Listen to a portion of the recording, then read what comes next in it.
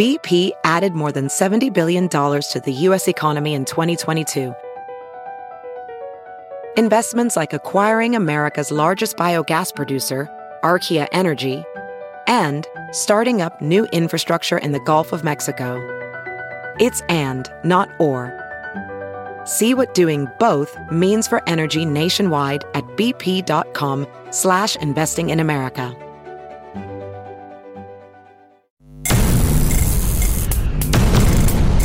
Hello again. It is Crew Call here on the Motor Racing Network, taking you into the garage area and talking to the folks that make these race cars go around the racetrack. We are so glad you joined us. Steve Post, pit road reporter for Motor Racing Network, joined by 25-time winning and championship-winning crew chief Todd Gordon. Hello, Todd. How are you? I'm doing great. Fantastic. Yeah. Martinsville Speedway. Yeah. But it wasn't 41 degrees and it wasn't a night race. Although we did get a night race and a rain race. We got a little bit of everything. Yeah. A little bit of everything. When we talk about Sunday afternoon's Cup race, Kyle Larson, what made that so much fun is Kyle Larson, and we actually have Kyle Larson on our Wing Nation television program this year, and he reiterated he never had a Martinsville win on his list of things he was going to do. I don't understand that. He finished second last fall. I understand that. You understand that. But boy, when he gassed it up at the end and they had that strategy, he drove like Jimmy Johnson matched up with Jeff Gordon, matched up with all of the best of Martinsville. He got really good there in a hurry. The strategy side of this kind of flipped the racetrack and really cool to see. And I'll go back. Bill Surgeon. No doubt. Yeah. He played the stay out game in stage 2 and just about won the stage, but definitely flipped his track position. He and in the 38 car, Todd Gilliland. Ryan Burgundy and Todd Gilliland. And took 2 tires and flipped so that opened everybody's eyes to how this was going to play out. What a great way to end a race. You had a stop, you had a green flag cycle that everybody kind of played the strategy around. You flip-flopped some cars. Matt McCall was part of this and just it didn't work out in his favor. They locked a tire up before the cycle happened with Brad Keselowski in the 6th car. And we've got Matt coming today. That's why I bring that in. I'll be interested to talk to him about it. But we saw some cars, Martin Truex Jr. kind of battle around the back after a penalty got him back there. It was tough to recover. Joey Logano went a lap down twice during the race, but took that strategy to flip himself forward.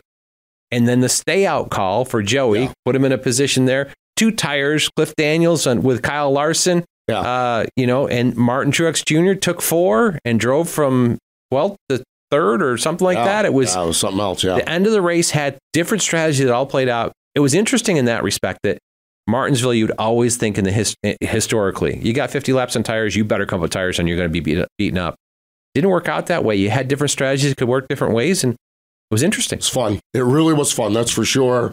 Pit road, Ryan Preece, speeding penalty. Bubba Wallace, speeding penalty. Martin Truex Jr., speeding penalty. Chris Buescher had a great run. Equipment interference. Kevin Harvick, loose wheel. Boy, I am telling you what, those are 5 good cars. Yeah. That had, some were able to rally back a little bit. Others were never able to make it back to the front. And in that 2 penalties you brought up, Ryan Preece with a speeding penalty and Kevin Harvick with a loose wheel. And Kevin's loose wheel happened on the last pit stop of the race. God. I really felt like Kevin was in a position to win this race. Obviously, Ryan Preece was dominating the race up to a speeding penalty. They just didn't find the opportunity to cycle themselves back forward. Right. That had to be disappointing for Chad Johnston and that whole team, because it was a great day for Stewart-Haas Racing, an organization we thought has been kind of a little lackluster this year. They were dominant as an organization this weekend. Didn't come through with a win, but a stepping stone for them working forward. And finally, crew chiefs willing to roll the dice. Did it shock you that Paul Wolf put Joey Logano up front? Not at all. Paul Wolf, you just give him a big old set of dice and let him sling it. But it really, I don't even know that it was a gamble, because it wasn't. They didn't have much to lose. No. My gosh, they were not good all day. They went a lap down twice. Yeah. They got the waiver round, or they got the lucky dog one time and end of stage 1. And now they started at the back because they found a water tank that had a leak after qualifying, and they had to change water tank. But that's an unapproved adjustment, so they had to start at the tail, which puts them at Martinsville. Oh gosh, you're a half a lap down when you take the green flag starting last. And they ended up going a lap down. They got the lucky dog. They came back, went a lap down, took a wave around, I mean, Paul knows he doesn't have a ton to work with. He's not going to drive his way through there, so I need to do something different. I think he called a great race, and Joey drove a great race. Yeah, they took about a 22nd to 25th place car and turned it into a second place finish. Yes. That's pretty sporty right there. Pretty sporty stuff for sure. Hey, looking forward to today's guest, Matt McCall, crew chief for Brad Keselowski over at Roush Fenway Keselowski Racing. And we're also going to talk with TJ Majors, the spotter over there, because spotter dynamics at Talladega are so critical. So Matt McCall and TJ Majors, they're going to join us here today on the Crew Call.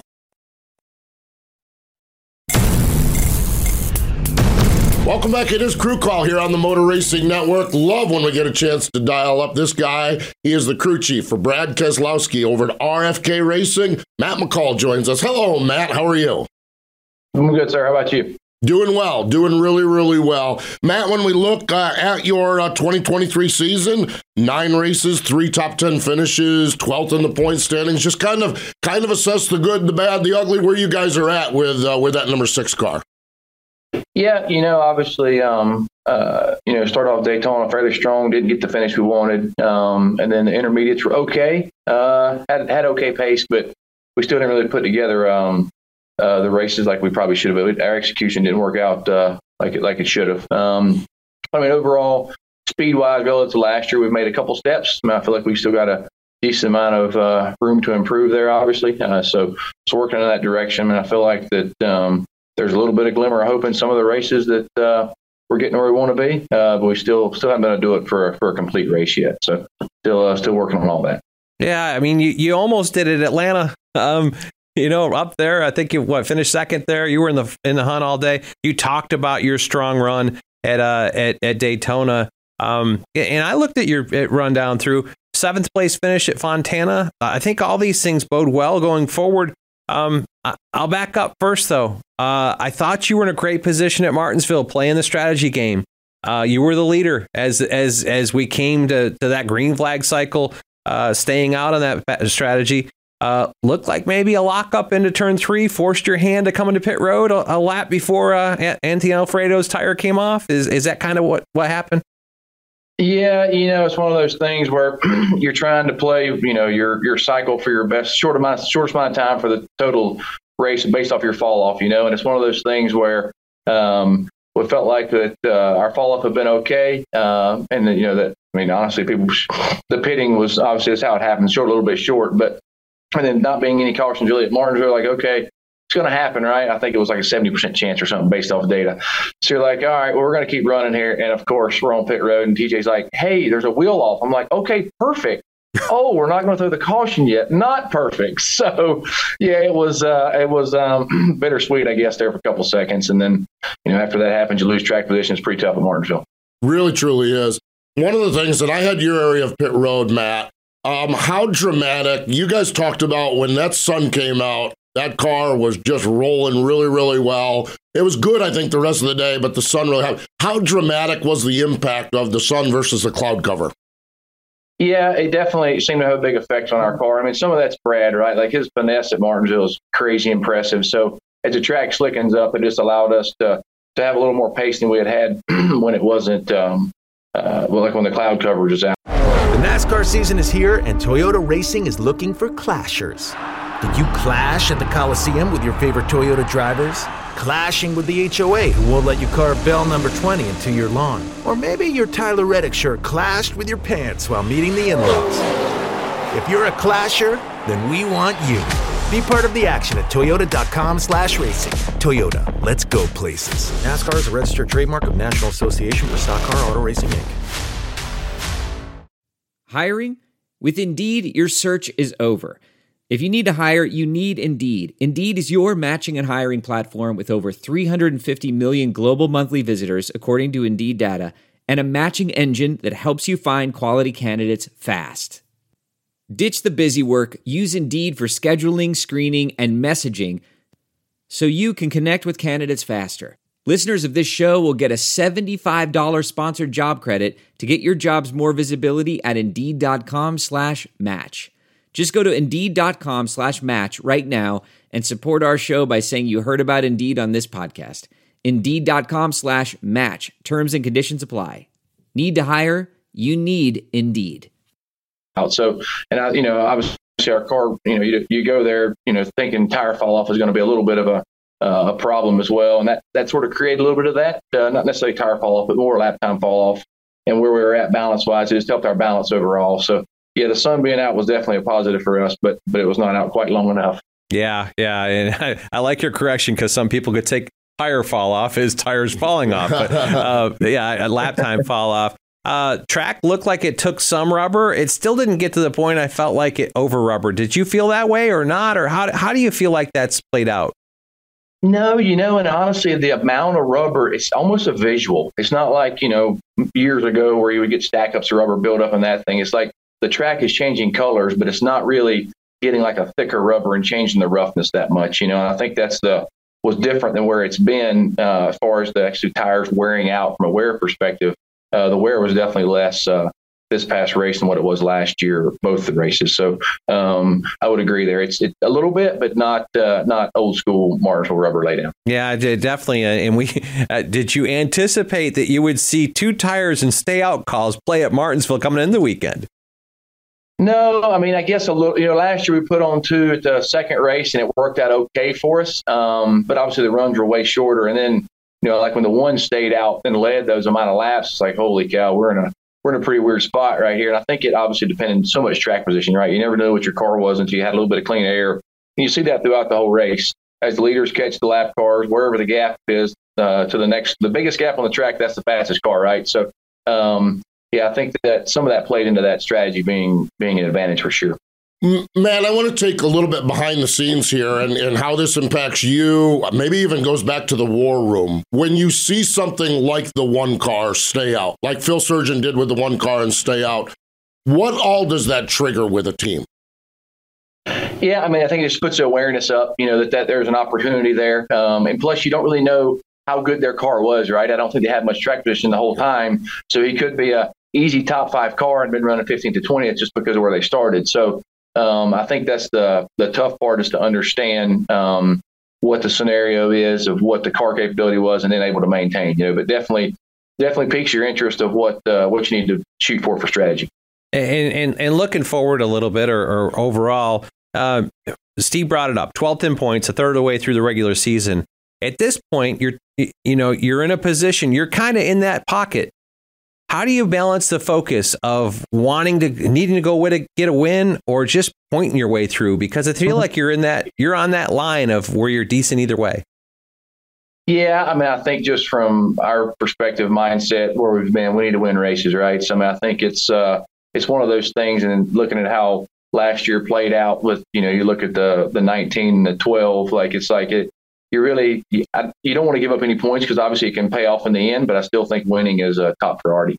Yeah, well, when you have that, and when you talk about winning, we're headed to Talladega Superspeedway. Your driver has done it there before. Your second place run was Atlanta. You were so good at Daytona. Just kind of assess your level of optimism as you roll down to Talladega. Yeah, I mean, obviously our speedway cars have been really fast, and some of that, can attribute to Brad and TJ, the way they work at speedways, and they're able to put together, thinking ahead to chess move style stuff. And obviously the Brad and Chris work really good together at Daytona. I mean, obviously Talladega is a little bit different, but I think you'll be able to get track position, hopefully with the track as wide as it is. So feeling okay. Things happen so fast at Talladega. So most of the time you can't control some of it. So just try to do the best we can to execute. And I feel like if we execute the whole race, we'll be in a position to win it. Yeah, and I think I've worked with TJ in the past. I've worked with Brad in the past. I think you got 2 pretty good gems there. It's going to be fun to we'll talk to TJ here later and get a little bit of that piece. And beyond Talladega, obviously Talladega, Brad's first win and all that, and he's great there. A clutch win coming through the playoffs back, I think in maybe 14. I remember that one as well. I want to look a little bit farther. Looking forward in the month of May, you've got Kansas and Darlington. That's got to raise your eye with your success. I mean, with the 7th place finish at Fontana, places you talked about Brad with his finesse, and when the sun came out at Martinsville, I feel like those are places that running up against the walls and lap time fall off, as you corrected earlier, plays, and then that's a notebook that you would carry into the playoffs. It's got to look forward to those 2 as well, right? Absolutely. I think that, like you said there, we've made it pretty good. Like you said, going in these next races coming up. Even at Dover, we were pretty solid last year in practice. We just missed the balance big time in the race, and 17 was pretty good. So obviously, a lot of stuff's changed between development with this car throughout a year or more.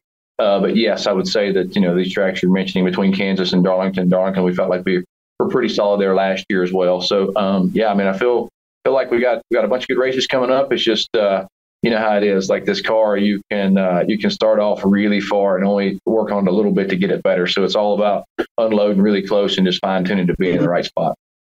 Matt, the compatibility of the two teams. We see the 6 running really well. We see the 17 running really well. You and Scott Graves, of course, work side by side. Chris Buescher and Brad Keselowski. From where I sit, it looks like things are going well. It's a really good combination. Is it, how is the tandem working with those two drivers now as you work through your second year with the same team all in place? Yeah, obviously it's really good. I think that's sort of our strong suit, to be able to respond and work together and use each other's notes at the track, because we only have 2 cars technically to look at, right? So that's a big part of us trying to push on the weekends, is being able to do that. And I think Brad's done a really good job from his third hat that he wears here to make sure we push for that, to keep working together, because it is about building the notebook and building your tools and having good people work together to keep pushing to the next level. And it is working well, that's for sure. Final question for you, Matt. More important, well, you know me, I love my short tracks. More important, and of course you love your short tracks. You get a chance to run once a year at Southern National. Now they've done something a little different this year. They've added a couple Wednesday races. Any chance you get a couple warm-up runs before that Southern National Thanksgiving Classic? I saw that pop up, and I'm like, gosh, look at that. But I have not looked at the dates, but I am going to put an effort in to try to do that, because obviously I like going and running if there's a possibility. So yes, that is on the radar to try to get a race or 2 in. There we go. Man, love to see it, that's for sure. He is really good running that late model car down at Southern National for sure. Matt, we always appreciate the time. Thanks for joining us here on Crew Call. Yes, sir. Thank you, guys. I appreciate it. You have a good day. There we go. That is the crew chief's perspective. Matt McCall, stay with us. TJ Majors, the spotter's perspective, is coming up.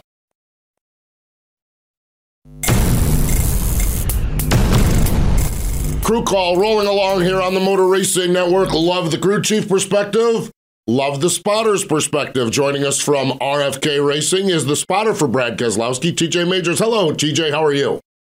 I'm good, man. How you guys doing? We are well. We are very well. The spotter-driver relationship, I think I want to build this all the way back. You and Brad Keselowski, how far back does this go? Where did you initially meet Mr. Keselowski, your present driver? I've known Brad for a very long time.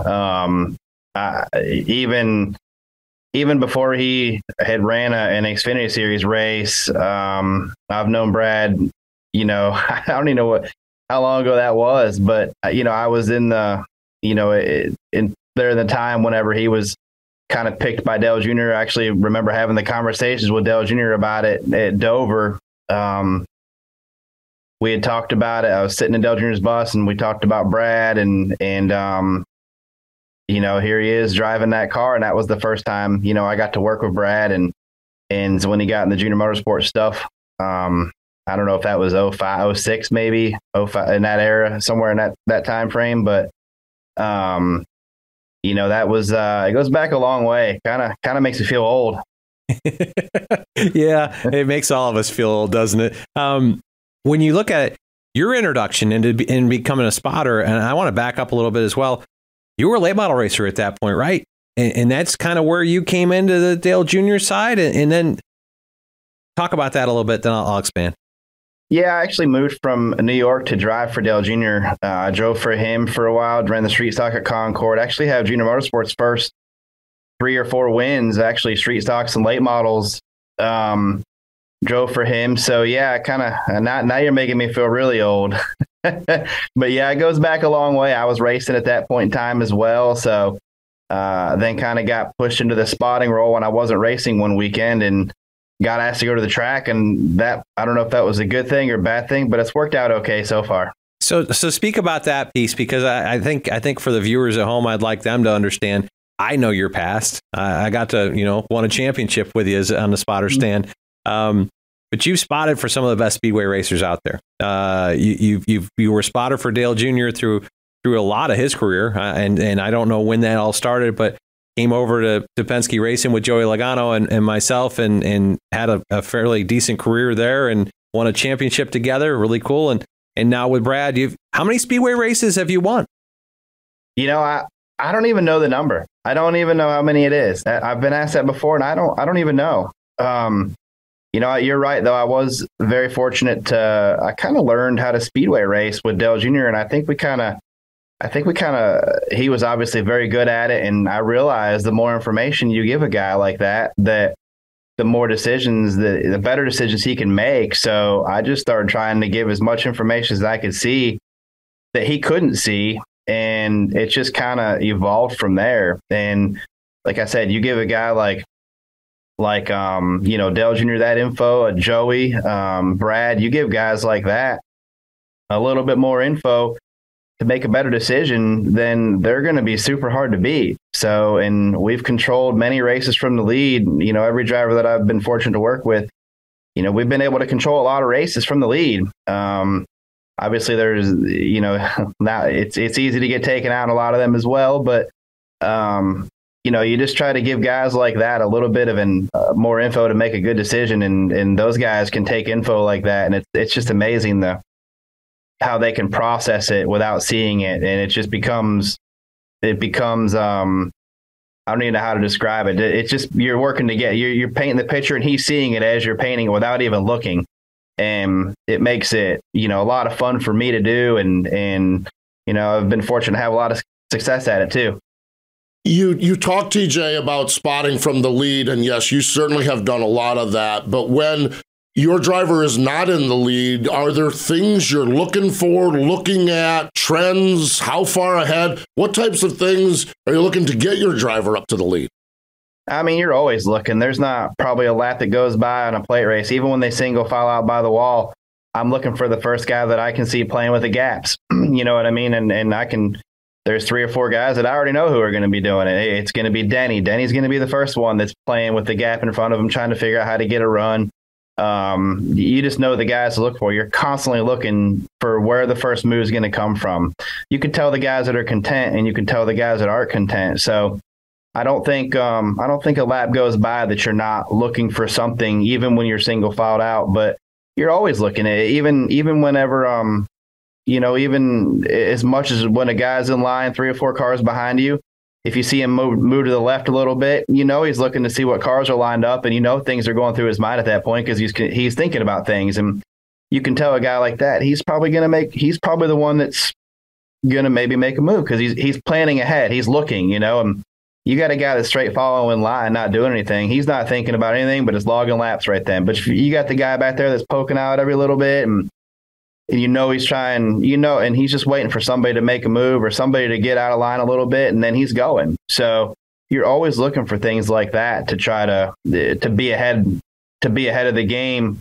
Even when you're leading, you got 2, 3 teammates lined up. You're looking where you're kind of banking. You're not really the car that's in trouble right there, but you're always looking at the last car in your group. Who's going to make the move first on that guy? You're trying to protect that guy because that guy is your first line of defense as the leader. So you're always looking for stuff. I don't know how. There's probably 100 other little things that I look for, but those are some of them. Yeah, and you talk about that. You're looking 3, 4. I mean, I've heard you in the past make calls of things that happened 6, 8 cars back. How do you do that through a pair of binoculars at a 2.66 mile racetrack on a backstretch? I mean, you're just used to it. You go to this is one thing why, spotters like to go to the same spots they've been going to for years because your sight lines are the same. You've been going to some of these tracks for so many years. You know what clear is and what's not clear. And the more races you do there, the more comfortable you get with it. But if you move me, 50 feet down to the other end, everything's different. You're not, for me, you might not think it's a big deal, but I'm uncomfortable. I don't like I don't know. I could probably clear him down to 2 feet.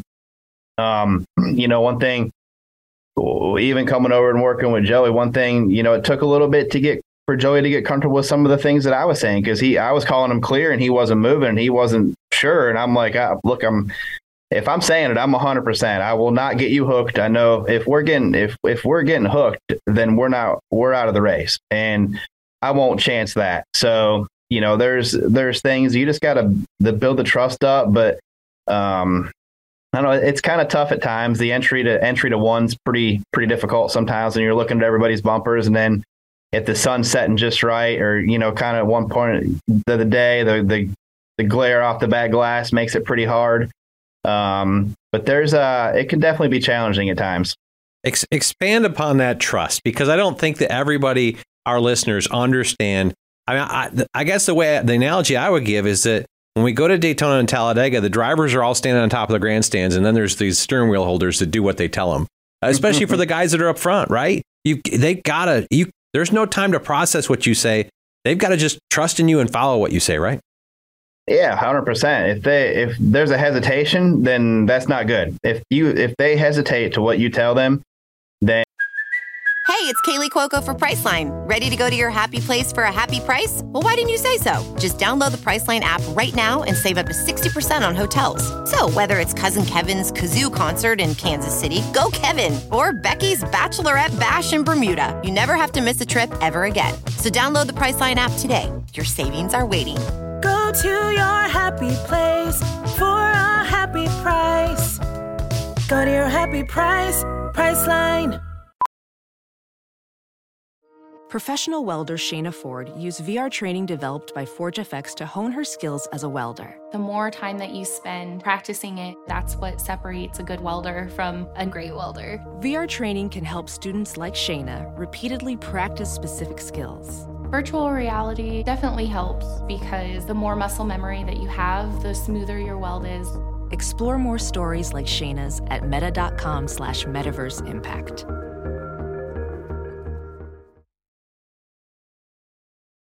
And that relationship probably isn't as good as it needs to be for being really successful at a plate race. You need to be able to tell them, especially like Atlanta is kind of a plate race now. You're counting gaps so fast, and that guy's processing it at the same time. And if he doesn't move when you tell him, things change so fast now. If he doesn't move, and if you got to place your car, sometimes you got to be aggressive with it, and you got to be on top of it. And when you see it coming, and if he doesn't trust you or move right when you say, that split second hesitation is when wrecks can happen. So you can't have any of that. So you got to build that trust with the driver.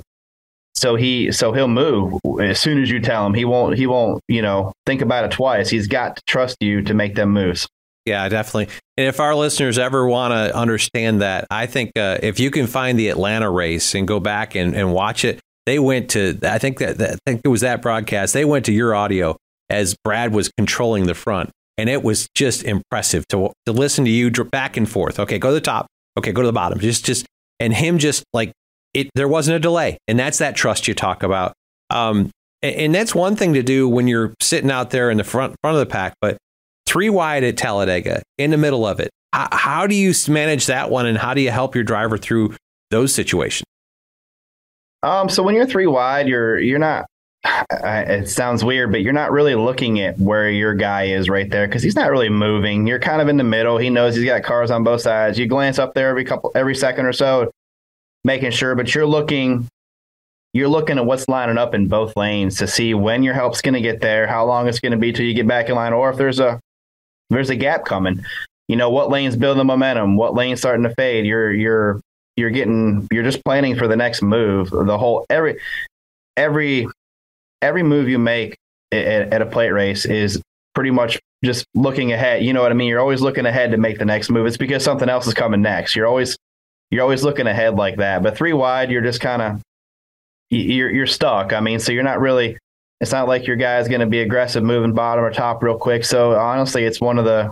I hate to say it, but it's one of them. It's one of the easier times sometimes, because you're just nowhere to go. You're just riding right there. You're not worried about switching lanes right then. You're just kind of still in the middle. And then you're looking for where the help's coming and how you can get out of it. So it's not super stressful or anything. It's just you're sometimes the middle's been good at plate races here lately. Sometimes that's the place to be. So, that's where it opens up and you can make moves sometimes, honestly. TJ, I'm just fascinated by this, and I thought I knew a lot about this stuff. And I mean, I obviously follow the sport, but man, the depth of detail is fascinating. Okay, I'm going to ask you a question that our MRN turn reporters wrestle with. You talked about the trends like a Denny Hamlin. You know he's going to be doing it. We used to live in an era where everyone had the same paint scheme week after week. Is that a challenge when someone shows up with a paint? And the example I'll use is Justin Allgaier in that Xfinity race.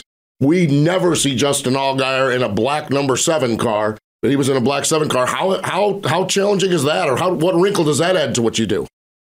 It honestly, it doesn't bother me at all. I guess through working with Dale Jr. all them years, we ran a lot of different paint schemes, and we ran a lot of special schemes with the 88 back in the day. And I don't know. You just know. I mean, you know what your car is. I don't even know how to tell you. Like, I don't know if there's one thing I look for. You just know what your car is. Now, the tricky part is when there was a point of last year where we ran, Chris and Brad both ran pretty much the same paint scheme, and they ran right near each other the entire race. I believe it was Richmond last year, and that was tough. You can make mistakes. I did make a mistake one time. It actually was with Justin Allgaier. And I was spotting for Justin Allgaier all that year. Well, Dale Jr. ran the Richmond race that year, and I was spotting for Dale Jr. in the Xfinity race. And I looked off at turn 4, and Dale Jr. was clear, but I started spotting for Justin's car for a second. Justin was passing somebody. So Dale Jr.'s at the flag stand, and Justin's coming off turn 4, and I started telling him outside, outside, outside. And I mean, Dale Jr.'s up against the wall at the flag stand. Well, he hangs a hard left. This goes back to that trust thing. He hangs a left, and there's nobody near him. And I'm like, oh, sorry, wrong car.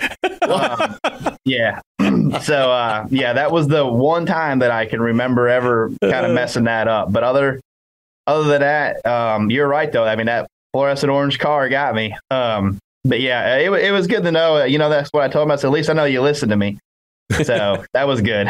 That's good. That's good. I got just one or two other things here, TJ. You guys, a couple of years ago, you and Freddie Kraft and a couple of your buddies started sitting around and recording this podcast called Door Bumper Clear.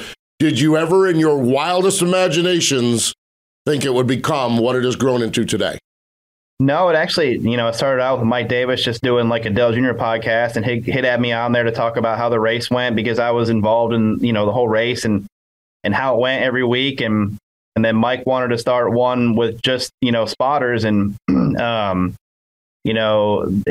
wanted to have a couple of opinions on there. And so we had to kind of pick someone that usually has really good, big, bold opinions. So that's where the other two come in. I try to play the wise man, try to be smart about everything you say. But no, it's definitely grown, and it's amazing how many people come up to me at the track every week and say they love the podcast, and that, you look at my timeline on social media, everyone's like, man, this is the best part of my week, driving to work or something like that. And it's good to engage with the race fans and give them a different side of things sometimes. And just, if it gets them closer to the sport and they're more interested, I'm all for it. So, but no, I never imagined it would grow to as big as it did. Mike's done a great job with that, and it's crazy, but it's nice seeing the race fans be so happy and be a part of it. I agree. I'm a podcast person. I love podcasting. You guys do a great job. What Dirty Mo Media does is great across the board. So really, really fun and really, really cool. Okay. So final question for you is here. Todd and I were having this debate earlier today. Okay. And we were talking about when you are watching your own kids, is it you're babysitting? I already know. Is it babysitting? 100% you're babysitting. Todd, your reaction? No, Todd ain't. No, Todd's not going to go with the babysitter. I can tell you this. Scariest day of my life was the first day my wife went back to work after I had my first daughter. And I'm sitting. Yeah, that was you learn real quick. There is a lot of work involved with that, but I mean, I don't see how it's not babysitting, even if it's your own. I mean, If it's someone else's you're babysitting, right? I mean, what's the difference? There you go. There you go. Well, Todd said we needed to have that debate right here to wrap things up. Well, how many diapers has Todd changed? I've changed a few of them. A few, I changed a few, but I did take the opportunity to be working through most of that time. I did a few a day, at least. 10-4 on nice. that. No, it's great, really cool. Great stuff. Really cool. TJ, we do appreciate your time. Thanks for joining us here on Crew Call. We wish you guys the best down at Talladega and on throughout the season. Thanks for your time. Yeah, thank you guys for having me. And Todd, don't forget my maple syrup. Gotcha. Oh, there we go. Maple syrup. Love it. There you go. TJ Majors, spotter for RFK Racing, and Brad Keselowski. Stay with us. More Crew Call in just a moment.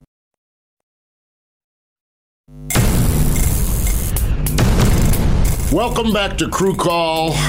We have just had a great conversation with Matt McCall, crew chief, and TJ Majors. The depth, Todd, of all that goes into it is impressive, and TJ is impressive, and it's layers, it's years of experience, it's trust, it's everything else. But man, there's a lot that goes into door bumper clear. There's a lot that goes into that for sure. Into those calls at the racetrack. Yeah, what a fascinating summary of what's going on. I've had the opportunity. I worked with TJ for a few years there at Team Penske, and just he's a talent up top, and his story, and it's everything. It's how he got here. He was a racer, right? He was at Dale, and I knew a few of these things. I didn't know how depth, but he was he raced for Dale Jr. He worked into the spotter job, and then how much goes into it. And that's the thing that I think our viewing, watch it this weekend, and watch it and hear it.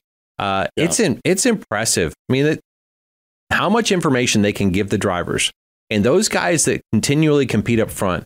They have that information to make the decision. Yeah. When you go to the racetrack, when you go to a race, first and foremost, make sure you get a scanner from Racing Electronics. Make sure you have a scanner. And also make sure you listen to 454.000 MRN. But no, when you listen to that perspective is phenomenal. And when you listen to the spotter-driver relationship, it's fascinating. It really, truly is. We've talked so much this year about the race day experience, and we talk about the fan zone, and we talk about this. I am telling you, scanning a quality crew chief and driver will enhance your race day experience, especially for your favorite driver. Scan him and listen to what's going on.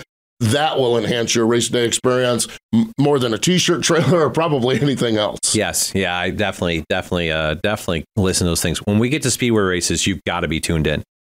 It's just, if you listen to 10, 15 laps, you'll have a whole different perspective of what's going on. If you can compare what you hear to what you see, especially with these guys like TJ. I mean, I would put TJ in like the top 5 up there. Yeah. Won a championship with him and won some speedway races with him. So he's pretty special. And that's the piece that, if you get to those places, really listen to that. When you get to the short tracks, it's still good.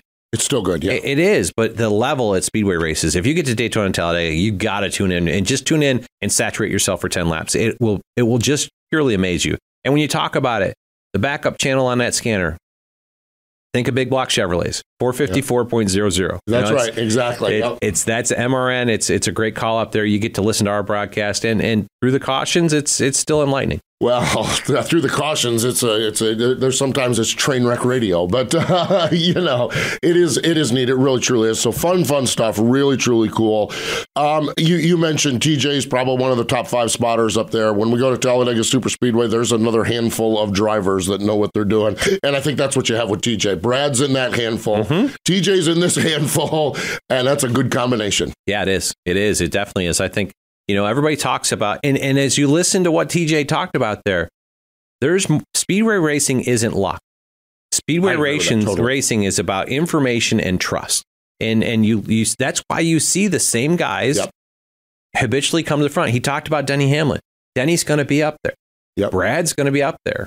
Ryan Blaney's going to be up there. Yep. It's just, there's Joey Logano's going to find his way there. Chase Elliott's going to, there's guys that have that relationship and that trust. And those guys figure out how to get forward. It takes that relationship, and it's really a cool part of speedway racing. Boy, it is fascinating stuff. And Talladega will not disappoint this weekend. Our coverage begins on Saturday at Talladega. 10:30 Eastern Time, NASCAR Cup Series qualifying. Then at 12:30 Eastern Time, it's the General Tire 200 for the ARCA Menard Series. Love when we get a chance to catch up with the ARCA folks. They put on a great show as well. 3:30, it's the Ag Pro 300. NASCAR Xfinity Series, that's all on Saturday. And Sunday at 2 p.m. Eastern Time, easy for me to say, NASCAR Cup Series Geico 500 from Talladega Superspeedway. To quote the great Barney Hall, they don't race them anywhere in the world like they do at Talladega. It is going to be fun, that's for sure. Fun show today, man. It was great to really dive into RFK Racing and that 6 team. We could be talking about them in Victory Lane on Sunday afternoon at Talladega. Surely could. Brad finished second, was controlled a lot of the Atlanta race. I know he's super focused on this stuff and loves this place. Yeah, good stuff, that's for sure. He is Todd Gordon. I'm Steve Post. Again, we appreciate Matt McCall and TJ Majors for joining us. But more important than all of that, thank you for joining us here this week on MRN's Crew Call.